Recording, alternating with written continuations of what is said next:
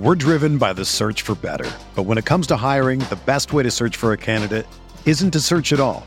Don't search, match with Indeed. Indeed is your matching and hiring platform with over 350 million global monthly visitors, according to Indeed data, and a matching engine that helps you find quality candidates fast. Ditch the busy work. Use Indeed for scheduling, screening, and messaging so you can connect with candidates faster. Leveraging over 140 million qualifications and preferences every day, Indeed's matching engine is constantly learning from your preferences, so the more you use Indeed, the better it gets. Join more than 3.5 million businesses worldwide that use Indeed to hire great talent fast. And listeners of this show will get a $75 sponsored job credit to get your jobs more visibility at Indeed.com/Blue Wire. Just go to Indeed.com/Blue Wire right now and support our show by saying that you heard about Indeed on this podcast. That's Indeed.com/Blue Wire. Terms and conditions apply. Need to hire? You need Indeed. When you need mealtime inspiration, it's worth shopping Kroger, where you'll find over 30,000 mouth-watering choices that excite your inner foodie. And no matter what tasty choice you make, you'll enjoy our everyday low prices, plus extra ways to save, like digital coupons worth over $600 each week. You can also save up to $1 off per gallon at the pump with fuel points. More savings and more inspiring flavors make shopping Kroger worth it every time. Kroger, fresh for everyone. Fuel restrictions apply.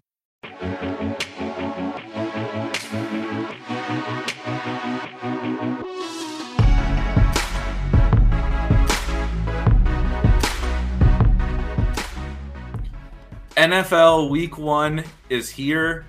It's maybe coffins for best ball season and managed league season.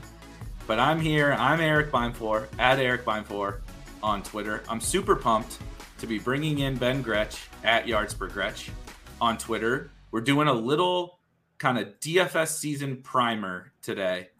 Not like a DFS 101, but a little look into, maybe some things, some angles that we can take for this NFL season, since we've all been grinding all these drafts and everything all year, and there's so much uncertainty heading into every single NFL season, and maybe some unique perspectives that we can take heading into Week 1. And Ben is going to be joining me on every Sunday morning. You get to see our two ugly mugs every Sunday morning on rotogrinders.com.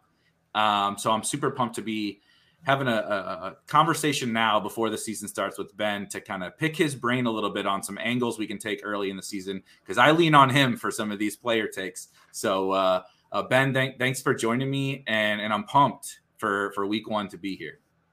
Yeah, me too, man. I mean, Sunday morning's always rough. A lot of people know I write the Stealing Signals article.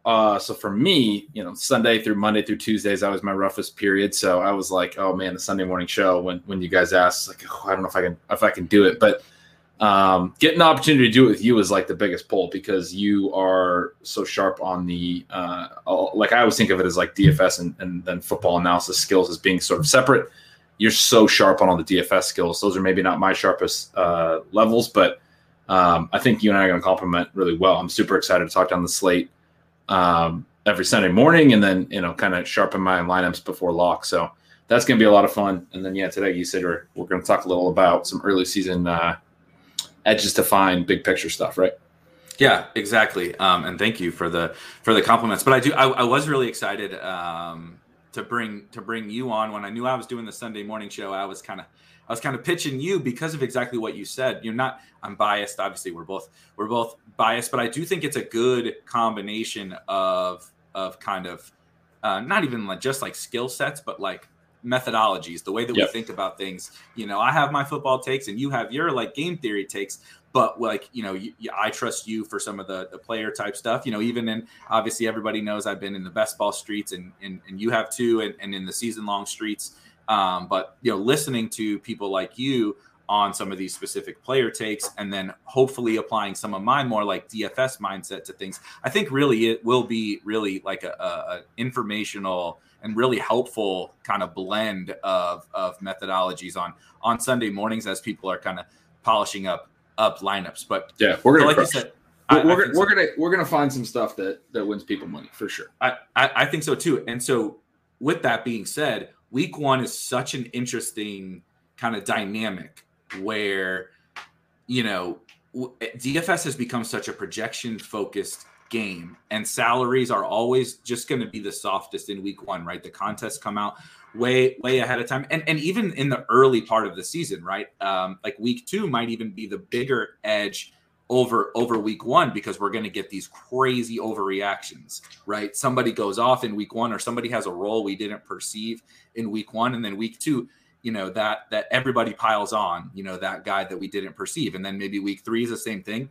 So the thought process around kind of this conversation is, what are some of these early season things that we can start to look at now before we really start? Sunday, we're going to dive into the slate, right? All the players and all the salaries and stacks and all that fun stuff. But what are some things that maybe we've taken from this entire summer that we've been talking about all these players, for 5 months?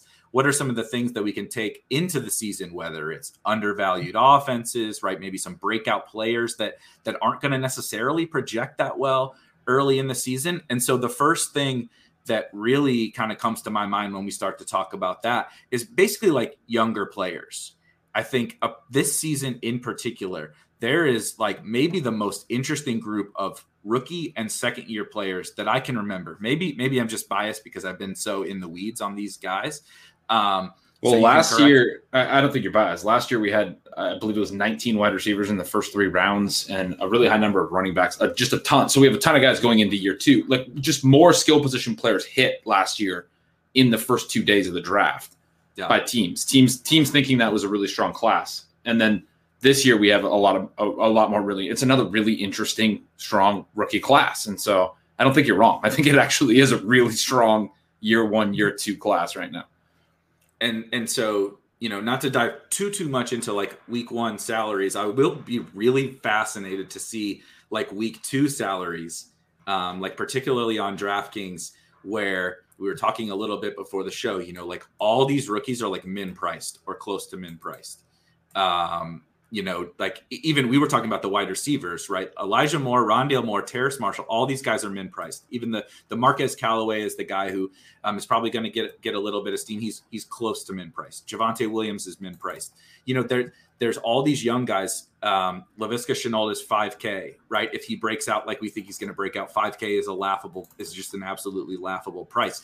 There's all of these guys, right? I'm naming specific names, but there's like, I don't know, there's probably 20 of these guys that we could legitimately make a case should probably be the stone chalk if they break out in a way that we think that they're going to break out. But like, they can't all be owned, right? And I actually think very few of them are going to be owned because people are viewing it kind of like you said, we're latched on to projections and more certain situations. And some of these guys are in, and Elijah Moore is in a fairly uncertain situation. It's more of a bet on talent. And so what are your just kind of like overall thoughts in terms of early season DFS as it applies? I know you're on those guys for season long, which are early, Elijah Moore, Rondale Moore, et cetera. Are those kind of guys you're latching onto to kind of bet on talent early on? Yeah. I mean, that's like one of my favorite parts of the early part of the season. I mean, obviously we're trying to find, smart ways to gain leverage, right? On ownership, on thinking probabilistically. That's one reason you and I want to work together, is we both think very probabilistically. So like, even if we have sort of different skill sets, we're gonna jive on that kind of thing. I know obviously enough about DFS strategies and things to understand that what we're trying to build is strong probabilistic bets based on not just projections and price, but obviously ownership as well. The thing that I found over the last several years in the early part of the season is these young guys are just such strong bets in that sense, because people aren't going to be on them yet. The projections aren't going to be on them yet. It's a really easy way to gain leverage on, a lot of the sharper DFS players that are going to be out there looking at projections, finding ways to leverage projections. If you want to build leverage off that, there are some really good upside young bets. And then I would, I think there are some that are good and then some that are maybe not as good. One of the important things with young players is understanding that their prospect profiles still matter a ton. I talk about this a lot, like in my Stealing Signals columns and stuff, this idea of the long view. For young players, what's hard to keep in mind is like what we've seen at the NFL level, even the ones going into year 2, very small sample. And we should consider what they did in college as also part of that sample. kind of. And so that was a big reason. Like a lot of people know I was on AJ Brown really heavy last year. It was not just that he was awesome as a rookie. It was also that he had basically a perfect prospect profile in college. And DK Metcalf was so good as a rookie. It's kind of like this Jamar Chase thing where, like, look, these guys played together. Chase was better than Justin Jefferson. Now that we've seen Justin Jefferson come out and be really good at the NFL level, it makes you think even higher of Chase. That's where we were at last year with AJ Brown and Metcalf. It's like, well, AJ Brown and Metcalf, when they played like 20 games together, I think in college, Brown had more than double the receptions. He was like a way more dominant player from a volume perspective and all that. That was really important. So when we're looking at the different profiles of the rookies and second players, it's not just going after the young guys. It's obviously the smart bets, the ones that we were on for season long and all those types of things. I actually, we were just talking, we're recording on Tuesday. I haven't even looked at the week one matchups a lot. I've been grinding a bunch of like high stakes season long drafts. So I don't have any like great names at first, but we were talking just before the show about Elijah Moore, and you were saying people are going to be probably a little bit more on Corey Davis, who's priced up. I think from a probabilistic perspective, Davis looked good in the preseason. I love this stat, targets per out run. And the funny thing in the preseason is he only ran like 15 routes and he got targeted like, I don't know the exact number, but he got targeted like 70% of his routes is what it was.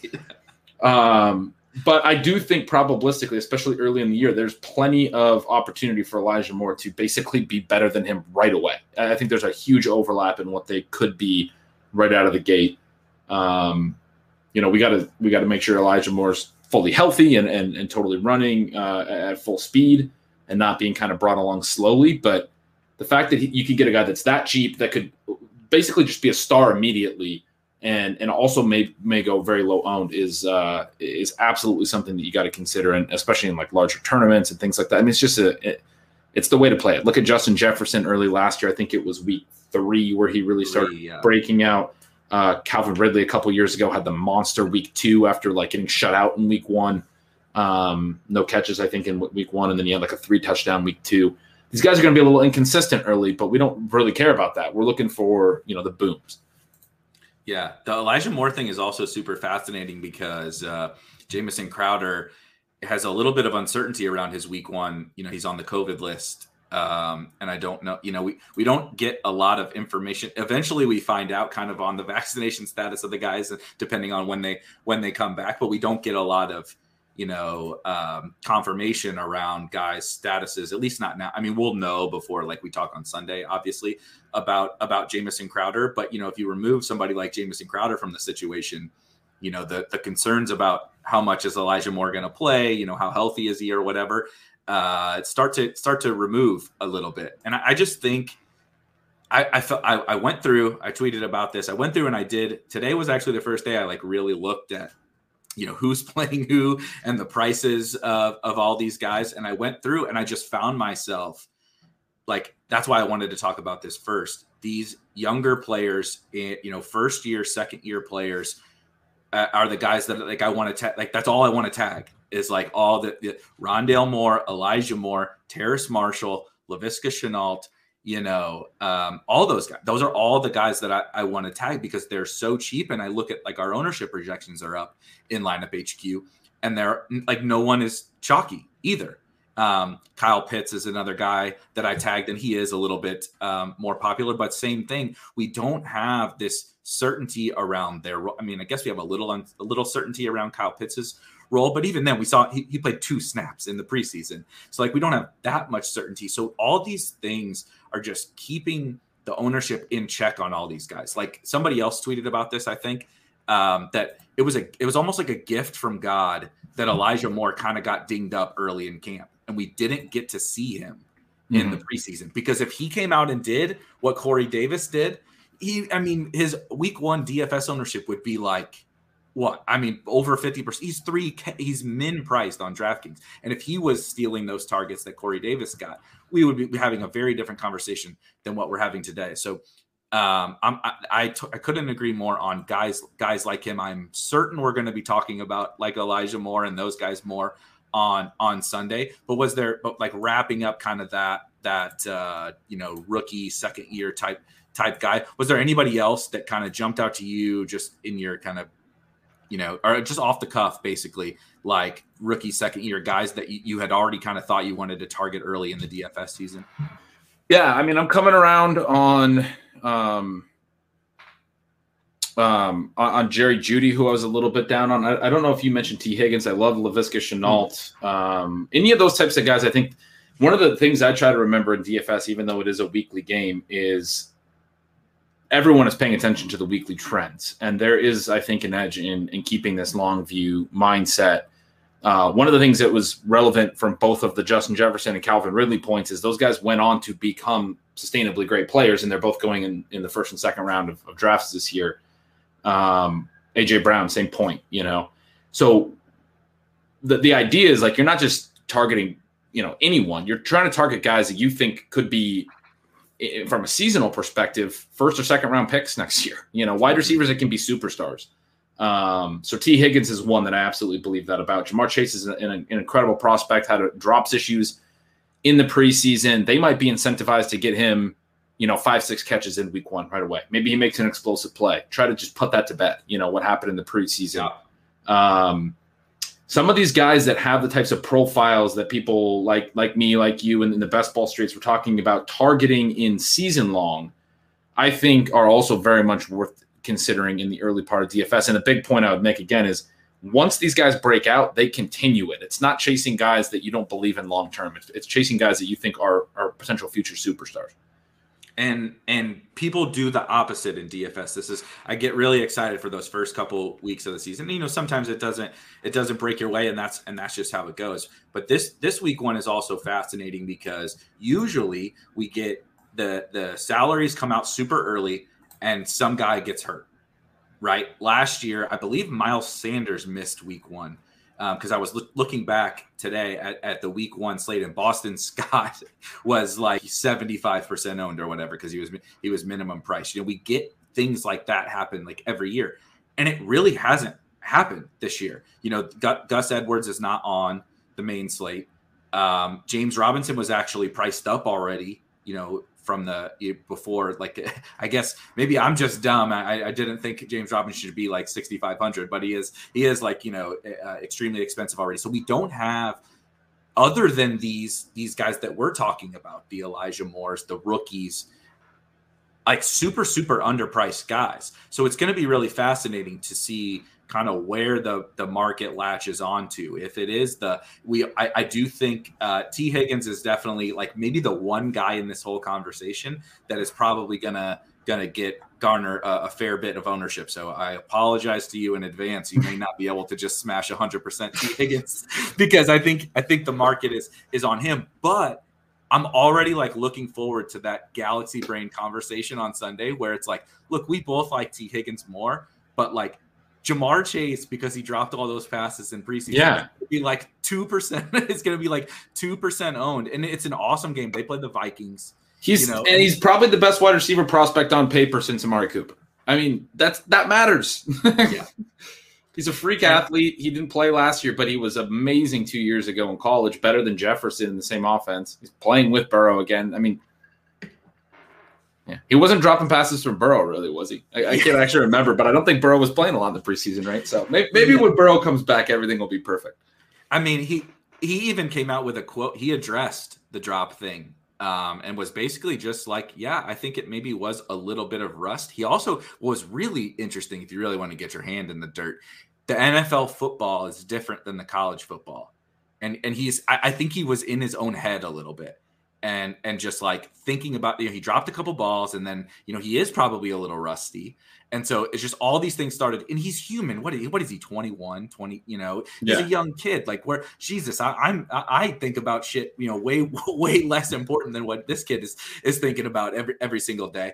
And so I just think those kinds of things, right? Jamar, maybe he does drop 3 more balls this week. I don't know, but those kinds of things are the things I think we should be talking about as we head into week 1. And I think, that could very well happen. Again, we're thinking about like range of outcomes and probabilities. That could very well happen. I do think, in a point that I wrote about right after these drops and his ADP started to plummet, was it has almost no effect on what we should expect from him in year 1. First of all, drops basically don't matter. They're just more a signifier that a guy's getting targets.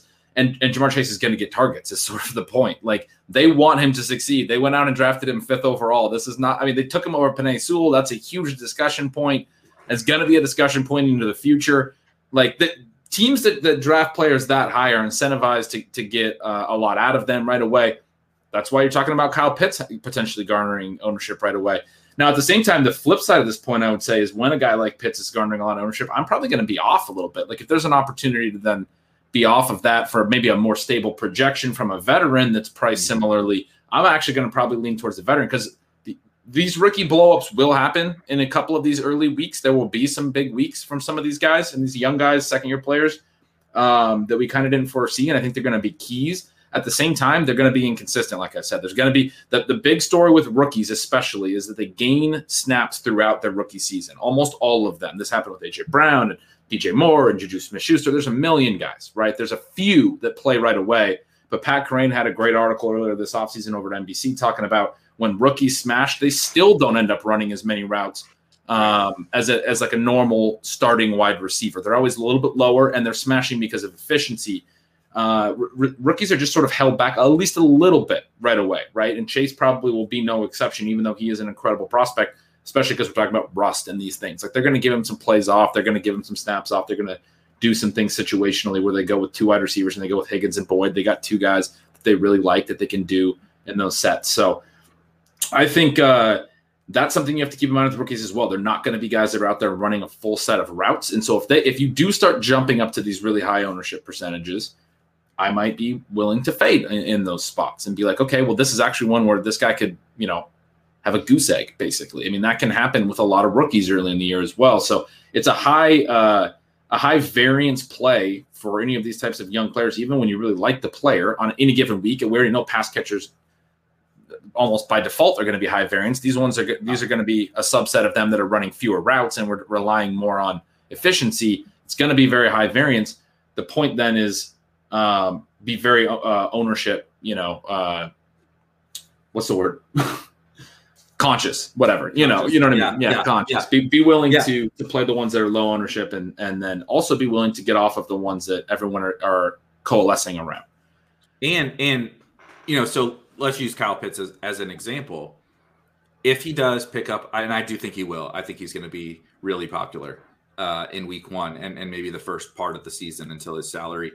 If he is good, maybe he does bust week one and then week two is when we really get to smash Kyle Pitts. But you can play these guys, but you need to do it in a smart manner, right? Like if you want to play Kyle Pitts, maybe, okay, so they play the Eagles, right? It's Falcons, Eagles. Maybe he's your bring back on a Jalen Hurts, Devonta Smith, another rookie, another potential breakout type of guy, or Jalen Reagor, another second year, a little bit more of a distressed, lower owned player. Probably, I'd imagine Devonta Smith's probably going to be projecting higher than Jalen Reagor ownership wise. Yeah. And Rager's also super fascinating because he's a little bit above min priced. Again, I'm referencing DraftKings because that's where that's where my brain usually goes pricing wise. But same thing, now, okay, Jalen Hurts is going to be like 3% and then Jalen Reagor is going to be 1% or whatever. So if you stack those guys and you want to have a bring back with Kyle Pitts, he's beautiful by all means. But if you're playing, I don't know who the chalky stack is even yet. I actually love that. I'm going to make a lineup like that. I'm going to add Ridley to it. I'm already thinking you don't need Ryan, but you'd have Ridley and Pitts. You need Hurts with just probably one receiver. You got the rushing element. That's a really fun little build.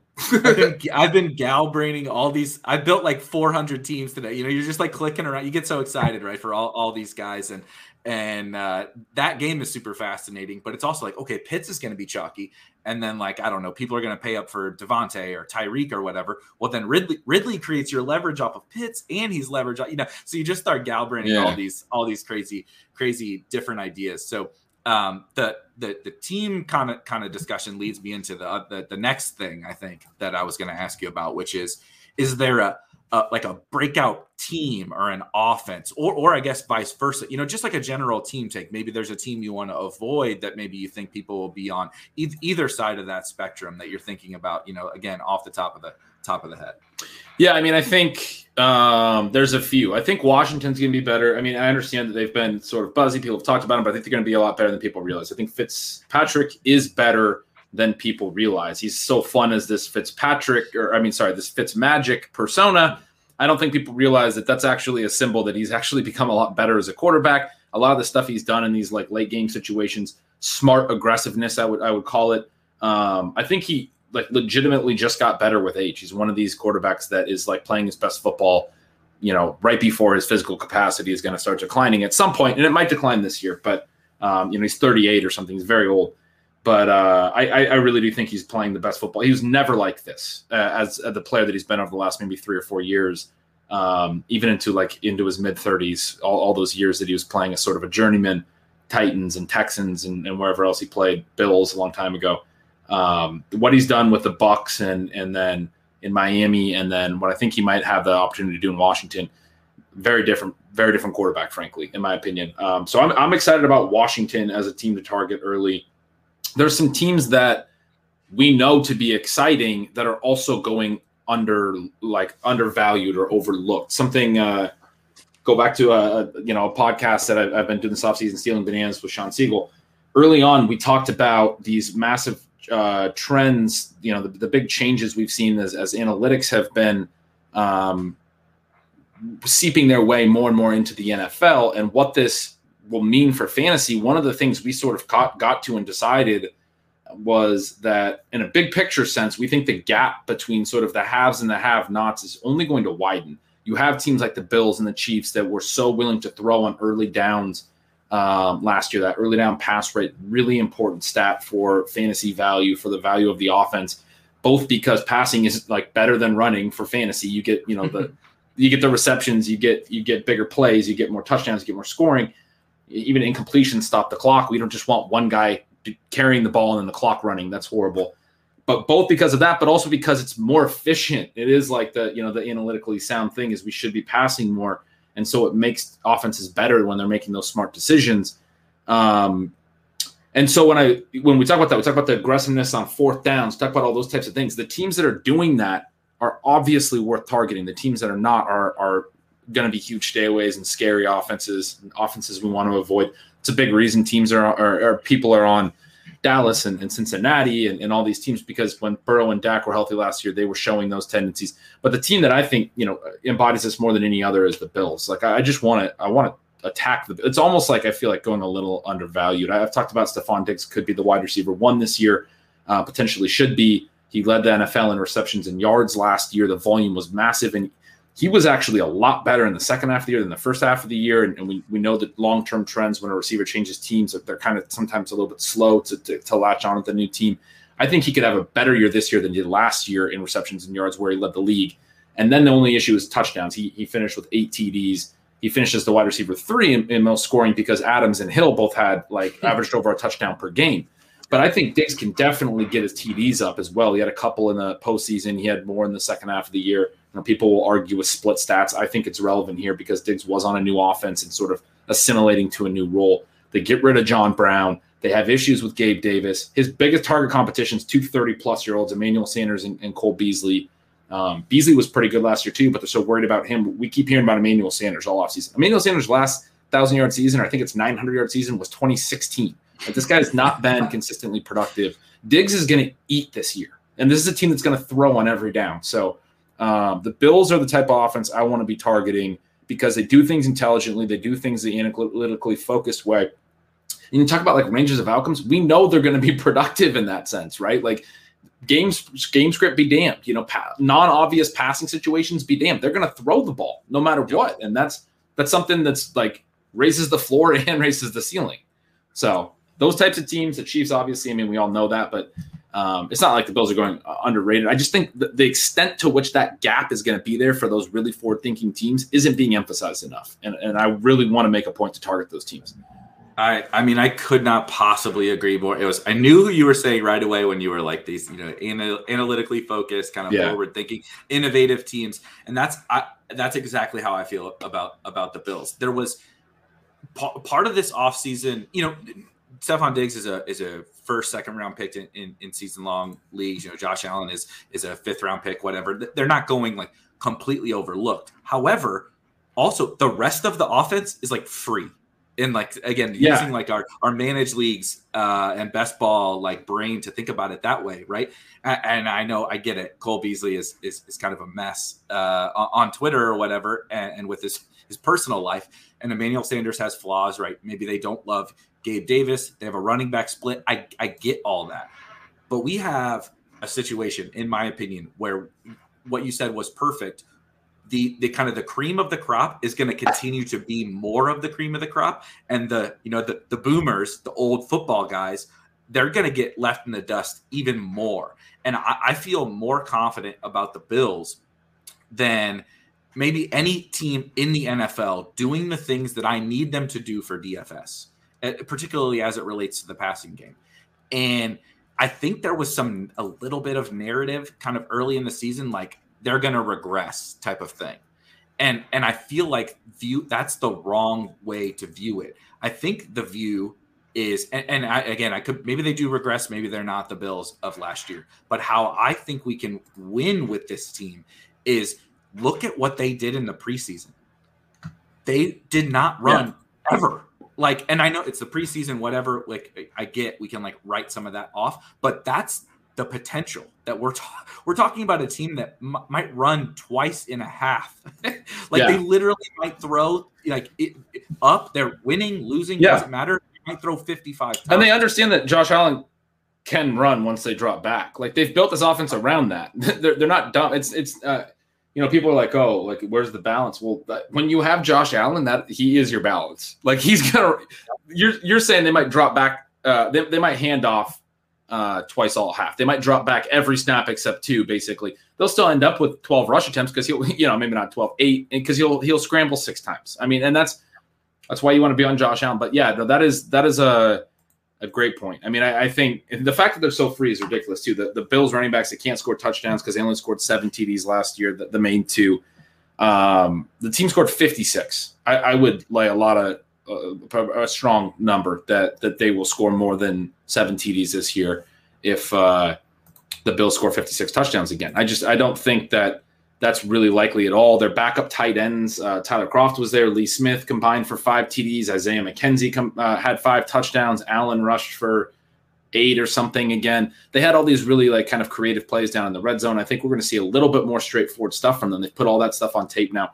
Those running backs are going to get some opportunities to score too, and that might be a way to leverage this offense too. Especially if you're not playing a Bills pass catcher in like basically any lineup, you probably we know that they're going to be aggressive, right? And so you probably want to consider throwing Zach Moss into a lineup and being like, okay, well maybe he gets 2 TDs, and no one thinks that can happen. They think the Bills running backs have no upside whatsoever. So there's a lot of ways to play offenses like this, but just the fact that we can kind of identify the teams that have so much sort of upside, so much appeal. And there are several teams. The other thing I would say is that we want to look at teams that could be the next version of that. One team that I'm really interested in, really excited about, sort of a we'll see, but the Panthers look pretty sexy. Last year, we were excited about Matt Rule, Joe Brady coming in from LSU, where Joe Burrow and all these, Jamar Chase, Justin Jefferson, Terrace Marshall, they were amazing, right? At LSU 2 years ago. We were all talking about the Panthers, new coaching staff, could be this young, innovative, forward-thinking staff coming from the college ranks. They had Teddy Bridgewater last year. Teddy Bridgewater limits some of those things. There's a lot of opportunities that were missed last year, down the field especially. I don't think Sam Darnold is necessarily amazing. I don't even know for sure if he's better than Teddy Bridgewater. I do think he basically can't be worse for them trying to implement what they wanted to do than what Bridgewater was last year, because Bridgewater was taking so many just underneath checkdowns, down 14 points in the fourth quarter, throwing to Mike Davis 100 times. We're not going to – Darnold basically can't be worse than that in terms of trying to execute those things. And then just the fact that it's year 2 for these coaches, they might have some more stuff. We saw some of it in the preseason. Last year, I think they really badly misused DJ Moore as basically just a pure deep threat, and he was still very efficient. He had a much lower ADOT his first 2 seasons, was very productive in the shallow area. In the preseason, we saw them treat him more as sort of the go-to target on a 3rd and 5, on a 4th and 1. Like they had him run quick outs. He got easy completions, easy catches. And what they have now is they've let Curtis Samuel go, and they have a big slot in Terrace Marshall, who you noted. They're going to use him more vertically. That might allow them to use DJ Moore more in the shallower part of the field. It gives them more ability to mix up different route depths and things. Robbie Anderson, another really good receiver. Obviously, you get Christian McCaffrey back. There's just a lot of elements here where if Darnold is just like, I just hope he's like half decent. If he's half decent, this offense could be really explosive. If they're also willing to embrace some of these, forward-thinking ideas. I also hope he's half decent because I've drafted far too much Sam Darnold in best ball, and every time I post the team on Twitter, I love to do it. I don't post the like actually really good teams. I post the teams on Twitter that I know people are gonna hate. Right, like post the Tua Sam Darnold at quarterback with crappy running backs, and everybody just gets triggered, right? But I was so like, part of me is a little upset with you because I wanted to bring up the Panthers. That's my pet team this year. That is the team. Like if the Panthers and the 49ers, but everybody likes the 49ers. That's not really anything crazy. If the Panthers suck and Sam Darnold is significantly worse than Teddy Bridgewater, like I'm just going to hold my L, and it is what it is. But I see them, you said it again perfectly, as the next potential Bills. Everybody has written off Sam Darnold. Everybody was out on Josh Allen, right? Not a good passer. Can't throw accurately, has this cannon for an arm. He's just sort of an athlete back there playing quarterback. Next thing we know, he gets a brilliant offensive coordinator in Brian Daboll, who comes in and is installing an innovative offense, and they get him weapons. They get him Stephon Diggs. And John Brown may actually have not been a very good weapon. We thought he was a decent pickup. And I think maybe actually the offense just made John Brown into a relevant weapon, right? Cole Beasley is fine, but like I think the Panthers are like the absolute perfect team if you want to do the whole who is this year's Bills. It is absolutely the Panthers. The other tiny little thing, again, not trying to draw everything from the preseason, they did what the Bills did in the one game that they trotted out their starters for the whole half, their last preseason game. I believe they threw it 26 times in the first half. They basically, now CMC did not play. Chuba was playing running back, but they basically did what the Bills do. It was all passing. They used DJ, again, like you said, they used DJ Moore kind of in the short game. They used the short passing game to be their running game. And Darnold was really good because, shocker, even if he's not very good, when you have DJ Moore and Robbie Anderson and Terrace Marshall and a brilliant offensive coordinator and you're playing efficient football, even Sam Darnold can be good. And so that's an offense. I couldn't possibly agree more. Super quick spoiler alert. I have Sam Darnold and DJ Moore tagged on Lineup HQ. I'm sure that we will be discussing them also on Sunday, but I'm very excited. They also play the Jets, and it's just like the only thing I'm worried about for week one is that game picks up a lot of steam because it is kind of obvious as like a cheap play. Well, everybody's going to play CMC, so that's where it's kind of interesting. Like if you fade CMC and you play Darnold to DJ Moore with Elijah Moore or something as a bring back, I think there's a lot of leverage opportunities in something like that. Also, because I think the Jets defense is going to be an absolute abomination. So that's a fun week. Yeah, and they might not. I mean, CMC, we might not see a full workload in week one necessarily. Didn't play in the preseason, right? I don't think he had a touch or a snap in the preseason. So we could see a little bit of Chuba. I mean, they are thin at running back as well. They let everyone go, and then they claimed Royce Freeman. But yeah, I mean, I don't think that would be a crazy leverage point. For all we know, CMC could lose a little bit of value this year compared to last year. But I mean, even last year, he played 3 games. He averaged over 30 points per game. Like, and 2019 was obviously just world wrecking. So he's going to be a discussion every week, I think, again, whether or not you just jam in CMC or try to find ways to sort of build leverage off of CMC.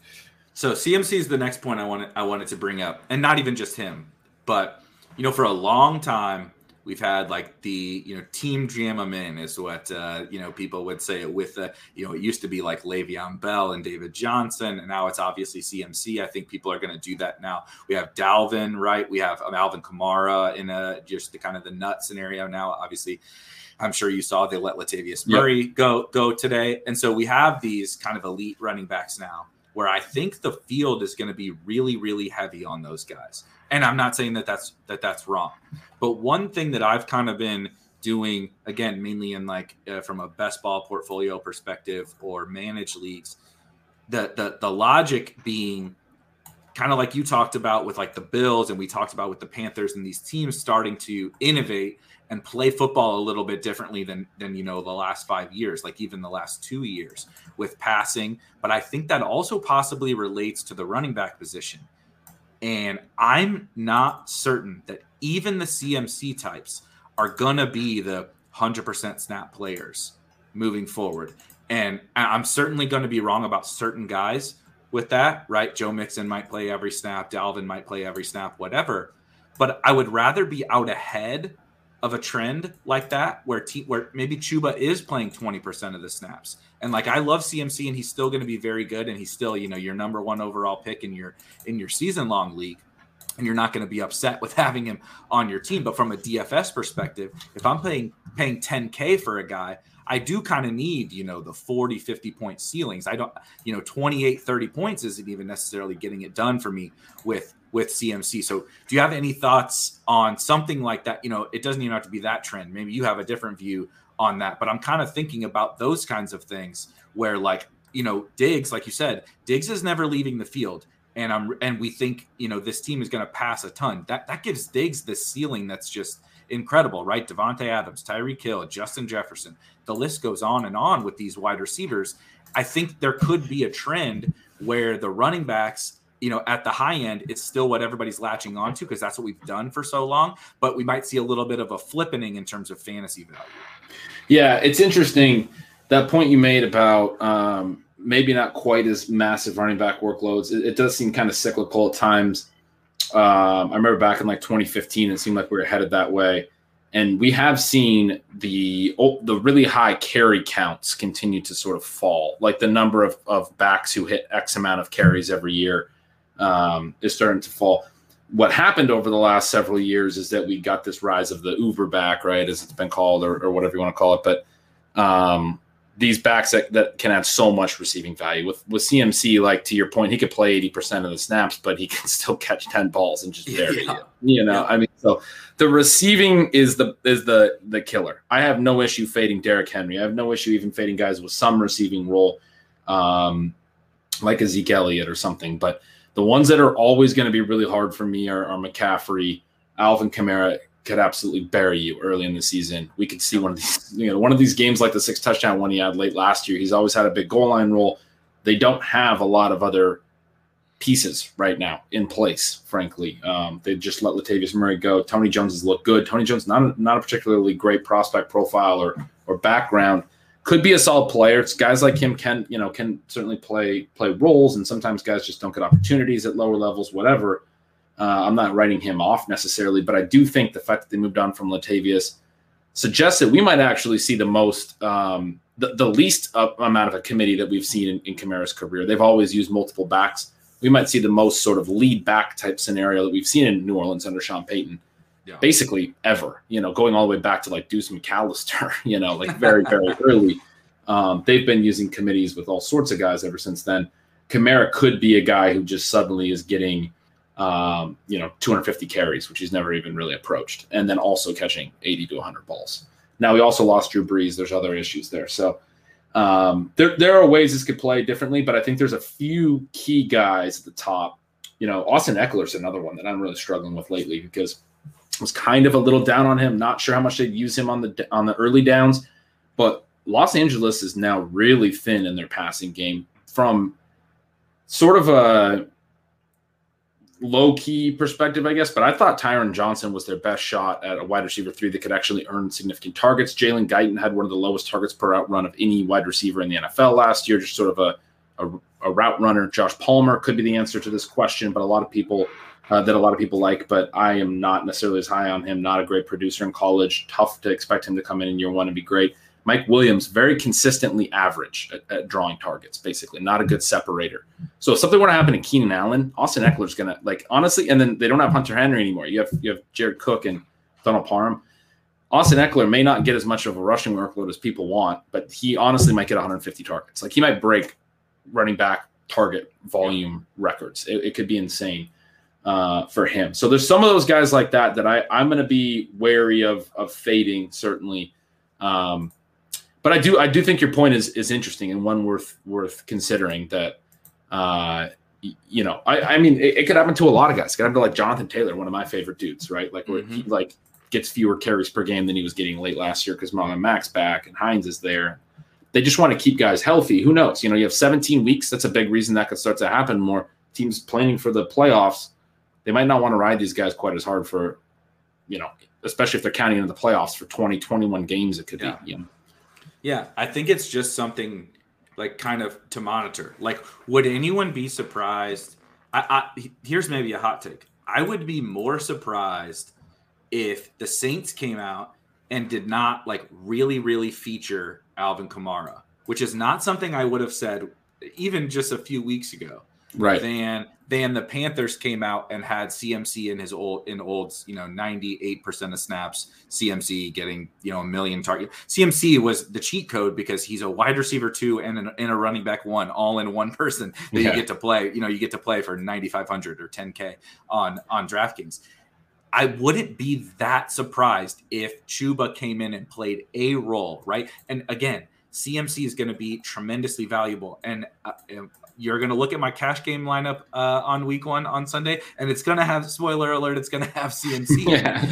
But that's going to be a popular build too. You mentioned it. Him and Kamara, and like the fact that these receivers are so cheap, like you could just jam in.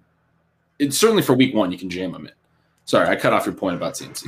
No, but I just am trying to think about those kind of things more early. Like, we're going to get to week 10 or week 12, and we're kind of going to know what everybody's role is, right? There's not a lot of uncertainty around. Like we've talked about Jamar Chase. We talked about Elijah Moore. We're going to basically know what they are at that point. They may continue to get better, but we basically know what they are. Right now is just peak uncertainty. And so I want to kind of think about these things that maybe the field isn't necessarily thinking about. And just running back as a whole is kind of one that I think is interesting. And I think it's a really smart week 1 idea because like we're saying, there's all these receivers that are priced down. So many opportunities to save money that it's super easy to just be like, okay, I'm gonna take the running backs that are super good. But there could be builds like we were just talking about with Diggs and all that. What if Diggs is the one that has a 45-point game in week 1 and McCaffrey has 25? What if it's Adams? What if it's whoever? So Tyreek Hill obviously needs to be mentioned anytime we're talking about wide receiver ceiling. So yeah, I mean, I think there's going to be a lot of really interesting ways to play it from a tournament perspective to get off sort of those redraft focus sort of thoughts that like CMC has to be the one-on-one and Cook and Kamara are right there in the top 3. And, but yeah, I just want to make that point. The running back receiving thing, the way I think about that, just one more thing I want to say is like, everyone knows now how valuable rushing is for quarterbacks. There are still non-rushing quarterbacks that can have ceiling games, but it's a lot harder to get there. Receiving for running backs is like almost a 1-for-1 perfect analogy for that. Like a guy who can catch a ton of receiving volume, who can have a ton of receiving expected points, in any of those types of models that you're going to look at. That guy is just like a running quarterback. His floor is higher, his ceiling is higher, and someone who does not at the running back position is like an immobile quarterback where he's going to have to hit for multiple touchdowns. He's going to have to hit for a lot of efficiency. And I think people, and me too, coming into kind of week 1 and looking at the salaries, right, where we've been doing all these drafts all summer and everything, and we're excited about certain players. And like you said, CMC is your 101. So you put a certain like level of priority basically to where you've been drafting guys, in seasonal leagues or guys you were higher on than the market or whatever. But I think that like there's something to be said for kind of resetting your brain to all of that. You know what I mean? Like, CMC is my 101. It's not even particularly close, with the rest of the field. But that doesn't mean when we come into week 1 that we can't have these conversations around like, okay, so one guy I tagged again. Sorry to our bosses who I'm giving away premium content, but like Raheem Mostert is a cheaper running back that I actually have tagged in Lineup HQ. And do I actually know what his workload is going to look like in week 1? I have no idea, but it's the same premise of, kind of resetting my brain and thinking about, okay, pivoting into another offense that I'm really bullish on with the 49ers. If they really are as good, even if Jimmy G is playing most of the snaps, if they really are as good as I think that they're going to be on offense, I want to get out in front of that and take my shot, week 1 on this guy. No, he's not a rookie or a second year type of breakout, but he's explosive. Exactly. We're just talking about if you don't catch a lot of passes we don't really know the receiving rules, you got to be efficient. And Raheem Mostert can score from anywhere on the field. So I actually really like that as a take. I would like to play him more early in the season when both are healthy than Trey Sermon. Yeah. I'm taking Sermon higher in season long. I think Sermon's going to be pretty good in this offense as well. But Mostert's the guy in DFS that can come out of maybe a suboptimal role. I actually think he'll probably catch more passes than Sermon, but both of them are going to be in terms of suboptimal, in terms of receiving, they're going to be a little bit more of running heavy profiles. So someone who could come out of like the mid pricing tiers with a sort of a suboptimal pass to run sort of touch mix.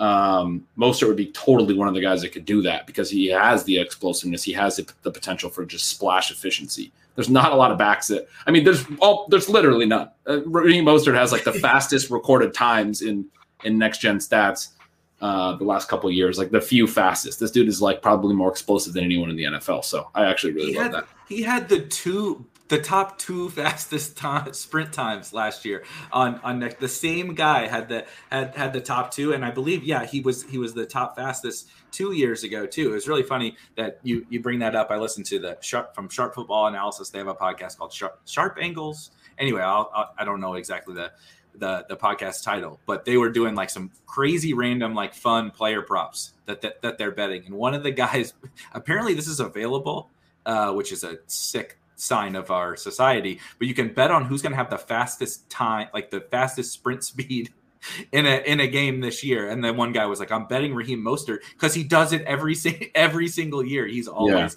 the fastest. And honestly, this year's the best year for him to do it. But good, like being serious for 1 second, he is the kind of guy that's like this perfect kind of, commodulation of all these things where we head into week one with like, how is that backfield going to split up? I was drafting him in round 8 or round 9 of season-long leagues. Why am I paying, I think he's 5,800 on DraftKings. Like, why am I paying that? I'm just going to play CMC, whatever. And then it also gives you this kind of unique build where, okay, now maybe I can get Diggs instead of playing, Marquez Callaway. Like everybody's going to play Marquez Callaway. And so just little nuances like that are some of the big things. Right. It's not even that McCaffrey has to bust. It's that your 2v2 has to be better. And if Marcus Callaway doesn't have a great game and Diggs has, basically the same score as McCaffrey, which he can do, obviously. And then Mostert has 25 points or 30 points, which he can if he breaks off, especially if he breaks off a 70-yard TD run, right? That's huge. You're gonna smash those CMC lineups, obviously. Yeah. You need a lot of the other cheap receivers to bust too. There's a lot of cheap receivers, so those builds might be tough to leapfrog because some of those cheap receivers are going to hit. My brain is going to hurt on Sunday morning because I'm going to be going through all these gal brain different thoughts, right? Like the same thing a lot of people will talk about. Like I want to flip the build. That was like the first thing that jumped out to me because I'm looking at like all my favorite players are free. They're all wide receiver. They're all like the rookie, second year, cheap, young wide receivers. And they're all absolutely free in DFS. And I'm like, well, how do I not build that? And you're like, well, everyone else is also thinking that, which in turn makes CMC 1,000,000% owned, Dalvin 1,000,000% owned, Kamara 1,000,000% owned, but then in turn makes Diggs and Tyreek and like pick an elite wide receiver. They're low owned. Like it like that's it, coming into this week one. And so I think that'll be. Do you think it will be like a thin build flip if you were to do like one of McCaffrey or Kamara and one of like a Diggs Adams? Do you think that will be pretty popular too? No, I don't. I really don't. I think everyone is going to spend for 2 or 3. So the cash game build, I started to play around with it a little bit. You can so easily play all 3 of the elite running backs, CMC, Dalvin, and Kamara, because there's, you can kind of do whatever you want at quarterback. There's some cheap guys, right? Like I mentioned, Darnold, Zach Wilson is cheap. Mac Jones is like even cheaper than not that you want to play him, but you know what I mean? We have these options. Kyle Pitts is cheap. I think he's probably going to be the cash game tight end. Obviously you can punt off defense and you could literally play 3 min price wide receivers if you really wanted to. Like you could play Elijah Moore, Rondale Moore, I guess, and Marquez Callaway's not the stone min. But like you could play these guys who, again, we've been drafting in season-long leagues, in the 8th round or whatever for months with the top 3 players in fantasy, so the cash game team really starts to build itself, and it's always with those cheap guys. And then people are going to pivot to other cheap wide receivers. But like Diggs was the guy that jumped out to me. We talked about the Bills thing, and it was like they play the Steelers, which is not a perceived very good matchup. Josh Allen's a little bit expensive. Diggs is a little bit expensive, and you can't get him with some of those elite running backs. So, whether it's Diggs or maybe you prefer Tyreek Hill or Devontae Adams is it a fascinating one too. If you play Kamara, or maybe you play Kamara and Callaway and you play Devontae Adams over Dalvin or CMC, there's just so many fun builds. Like I'm going to go build teams after we're done here, because I'm getting excited about all these different things that you can do for week 1. But it just goes to show you, like, it's not going to be hard to get leverage. In not even just week 1, week 2, week 3, it's going to be so easy to kind of get leverage. And so just going in and just jamming the chalk, right? Just playing Marquez Callaway, Kamara, CMC, Dalvin. It's like you're kind of, you're wasting your time playing DFS, because you can make just absolutely incredible lineups early in the season that are like super, super high leverage. Yeah. And there's going to be some, maybe we should talk about some of the week 1 games. I'm looking at them now. It's kind of like first look, but there's some fun stacks. We talked a little bit about the Eagles Falcons, which probably wouldn't even be in my top 5 here. We talked a little bit about like the Jets Panthers. You talked about the Packers Saints. The Browns are another team that we could see being more forward thinking than people think in terms of the pass rate. They were very pass heavy late last year. I don't think that's been reflected in ADPs in redraft leagues all summer. OBJ, Jarvis Landry have both been pretty easy values. Landry, especially for a guy who's had the target rate that he's had his entire career, it's just sort of a silly value. I don't even end up taking them that often because I'm so heavily targeting the young breakout receivers in my builds, especially in those rounds. But like for the people that like to take, guys that project for targets, when I see them take, these other whoever, Russell Gage ahead of Jarvis Landry, I'm like, what? You don't understand anything. I'm sorry. Yeah, I'm offending somebody right now. I apologize for that, but like that is insane. But the Browns are a team whose range of outcomes we think of them as a run-heavy team. The range of outcomes certainly includes more pass heaviness. It did that into the postseason. Baker was better. Yeah. Things were good.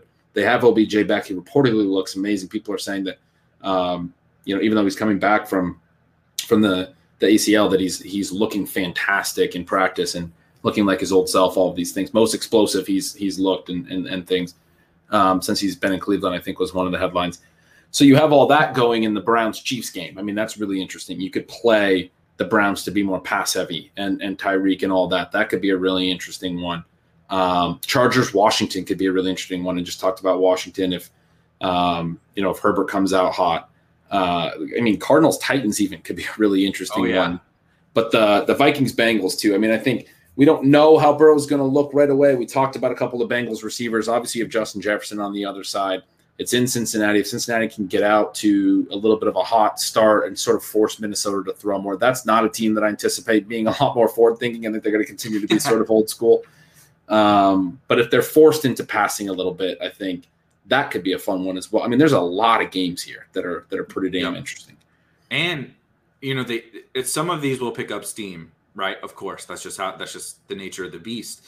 But they can't all pick up steam, right? And I foresee, the Chiefs one is fascinating to me because Tyreek is a guy I'm super bullish on this year. I don't think he's getting the kind of hype he deserves given the lack of competition for targets, right? He's been kind of just strictly an efficiency player for such a long period of time. And he's a big play guy. But now he's, say whatever you want about McCole Hardman. I mean, he's not really competing with anyone besides Travis Kelce for targets. Like we could see more, kind of the Kamara thing. It's like Tyreek is the wide receiver version of Kamara to me, that he's always been an efficiency player, big play and high value touch player. And now we have the opportunity for volume that we've never seen before. So it's another thing I would like to get out in front of Tyreek Hill. And so on the flip side, like you said, if the Browns are also not stupid, they have to keep pace with this team. You know what I mean? And so Odell becomes this fascinating tournament play. That's the same thing. I mean, what's Odell going to be, 1% or something? Like, nobody's playing Odell. And so even if you're not stacking the game, you get, Odell and Tyreek kind of, secondary correlations. There's so many of those. The Cardinals one also jumps out because same thing. The Cardinals and the Vikings game are both interesting because the Titans are, not the most forward-thinking. They're an efficient offense, but they're not the most forward-thinking offense, obviously pounding Derrick Henry constantly. But you have A.J. Brown and Julio Jones or if you want to play Derrick Henry, I guess, that's not my thing. But if you want to play Derrick Henry, you have these incredible wide receivers. And the Cardinals might have the worst secondary, at least the worst corners in the NFL. I mean, Malcolm Butler just retired. Malcolm Butler was supposed to be kind of a stopgap at corner for them. And he's not going to be on the team. So you're telling me I can play 100% AJ Brown week 1 because I will do that. Yes, I'm not recommending 100% T Higgins because I think he's going to be popular, but AJ Brown is going to be low owned going against like XFL corners. Low owned? You're adding this? I didn't even care if he was 50% owned. You're adding low owned to this? Oh man. And facing one of the fastest paced offenses. That game is wildly interesting to me. And whether you want to play Tannehill or Kyler, or you just play AJ Brown, maybe same thing. There's tons of options to play. Do you want to stack a different game and play AJ Brown with Rondale? There's tons of different options. That game and the Vikings game were the most interesting ones to me because projections, like we talked about at the top, are going to factor in those pass rates and run rates for these teams. And so guys like AJ Brown, guys like Justin Jefferson are not going to get the kind of projection and ownership that their ceiling dictates that it does, because they don't have good defenses either. And they're playing other good offenses. So like if the game shoots out, who really gives a shit about, your projected run rate or pass rate for those teams? Because if it's 45-37 at the end of the game, like you want AJ Brown, you want T Higgins, you want Justin Jefferson. And like people are really worried about Julio. He was banged up a little bit in August. He's on a new team.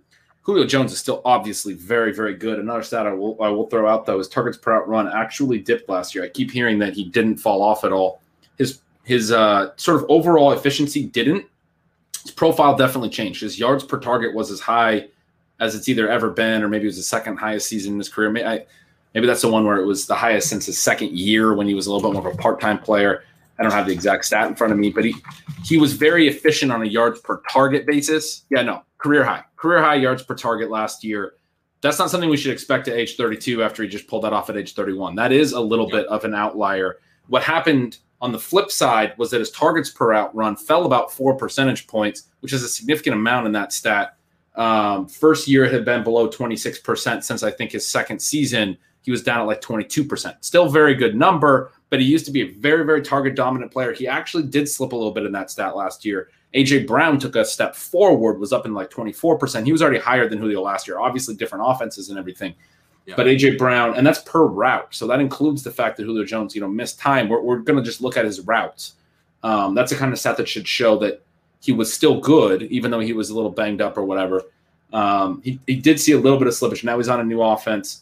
I think he's going to be fine. I think he's going to be good. I think you can double stack if you want to, all of those things. But when you talk about a team in week 1 facing, there's no corners to cover a number 1 receiver or anything like that, I would feel a lot more confident just going with AJ Brown and not messing around. I think AJ Brown is a clear – there's more of a gap there, I think, in terms of expected production in my mind than I think the market has it as.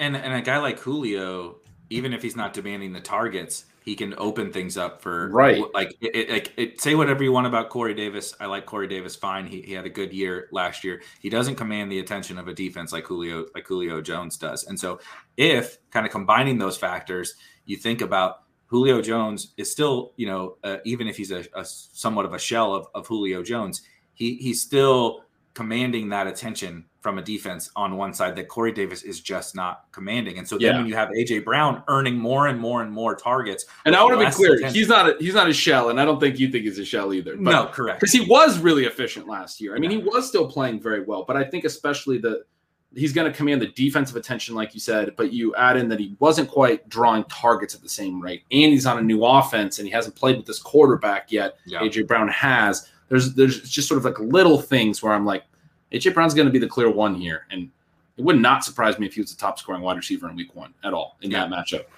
And it's just an example, right? Even remove the names.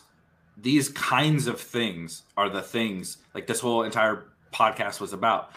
Thinking about these things as we head into week 1, because we're going to know really soon, right? Like maybe AJ Brown is, this guy we're drafting at the top of the first round in season-long leagues next year because he's just so dominant and everything comes together for him. The defense is bad, whatever. But we don't know any of this yet, right? We've mentioned a million examples of all of this, right? We don't know. We think, Corey Davis drew, targets on 99% of his routes in the preseason. Like, we think maybe that's something that's an indicator, but we haven't seen Elijah Moore. Maybe actually Elijah Moore is for all of camp. We thought Elijah Moore is the best player. The Jets are telling us he's the best player on the offense already, but we didn't get to see him in preseason, right? It's just, and these are just examples of things that, on Sunday, you and I will be talking about in more detail as it relates to the slate. But I think it's a good thing to kind of get the wheels turning. And the bigger thing, like to the point about AJ Brown could be the number, the overall wide receiver 1, is just a reminder that every week in the NFL there's a lot of variance in the NFL week to week based on like sort of our season long expectations. And so that's a really important thing to consider going into week 1. I think it's going to be even more important to consider in week 2 and week 3. Those are some of my favorite ones because that's the very first time where people get confident in trends, especially after 2 weeks, 3 weeks, they see a trend. There's so many trends that we see for a couple of weeks to start a season that are just like very clearly noise and then they fall apart, but people are all over them. We're going to have opportunities going into week 3, week 4 and those ranges before things really start to kind of stabilize over a month and over a month and a half and like a 6-week span where we're going to be able to leverage 1 week samples and 2 week samples, which are going to be great. But that's a good thing to keep in mind going into week 1 as well. Go back and look at the top weekly scores at different positions, go to, some data site and pick out a week and see who the top receiver was that week or top running back. It's probably going to surprise you. Some weeks it's the huge name. Some weeks it's, it was some random players at times. Right. And that can happen in week 1 right away. It very well can. So, especially when you can do whatever you want with pricing, you're talking about a lot of these types of plays like the AJ Brown thing being low owned potentially. I don't want to get too hung up on him. I don't want people to all want to go play him because he's just an example of the broader thing. There are a lot. If he's even, 15%, I probably won't play him because there's going to be so many opportunities to be at single digits, Yeah. Yeah. And he is. He's just one example of tons of these opportunities that are presented to you in week 1, right? We didn't even talk about some of the guys that we're like bullish on for this season, whether it be Antonio Gibson or DeAndre Swift, or, we didn't talk about the 49ers wide receivers. We didn't talk about, there's so, and like, if you played them, I would be like, yep, that's fine. That looks good to me. But that's just how many opportunities are presented to you. And like you said, not even just in week 1, in week 2, we're going to have the same conversation. We're going to be like, dude, 2 weeks ago, we were drafting T Higgins in the 4th round. And okay, he went 3 for 45 in week 1. That doesn't change anything about T Higgins, right? And so it's just a reminder about this early season. So it's gotten me excited. So as we wrap up, you just got to pull up the week 1 slate. One conviction call play could be an individual, and it can't be AJ Brown. So I'm prefacing it with that. Because that was going to be it. non AJ Brown, who's like the first guy that you're like, based on everything we've talked about here, like ownership, all that kind of stuff, who's the first guy that kind of jumps out to you? I'll say Alvin Kamara outscores Christian McCaffrey. I think that's a pretty solid conviction play. I like it. In New Orleans, over under of 50. Panthers game, Jets in Carolina is only at 45. I do think he makes some good points about McCaffrey potentially, especially in week 1.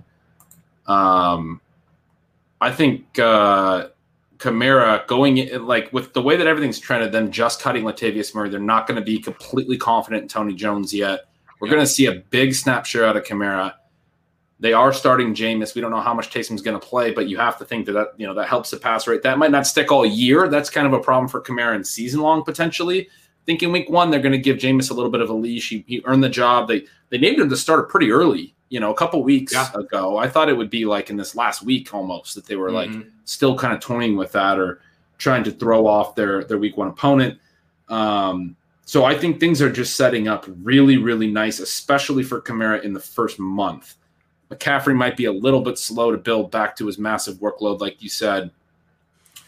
Yeah, I mean, I haven't dug in a ton, but I think that is going to be one that we could probably leverage a little bit to have some Kamara Diggs lineups and no McCaffrey. I love that. So piggybacking, it's also perfect that you said Diggs. I'm going to combine, if we're making a team right now with these hot takes, CMC is going to be your fade of the elite because Kamara is the guy that you want. In turn, we're going to leverage CMC with the Panthers are the new Bills, and Sam Darnold is the new Josh Allen, and DJ Moore is the new Stephon Diggs. Okay. So you want to CMC is the chalk running back, and so you're going to leverage off of him with the passing game. We can even throw in, you bring it back with Elijah Moore, and you got your Kamara, Darnold, DJ Moore. I'm definitely building this lineup. It might not have Darnold necessarily because I'm not quite as stoked about Darnold. Don't be a coward. But it will have DJ Moore, and it will have Kamara, and it will have a Diggs or a Hill. I mean, that's a great lineup, I think.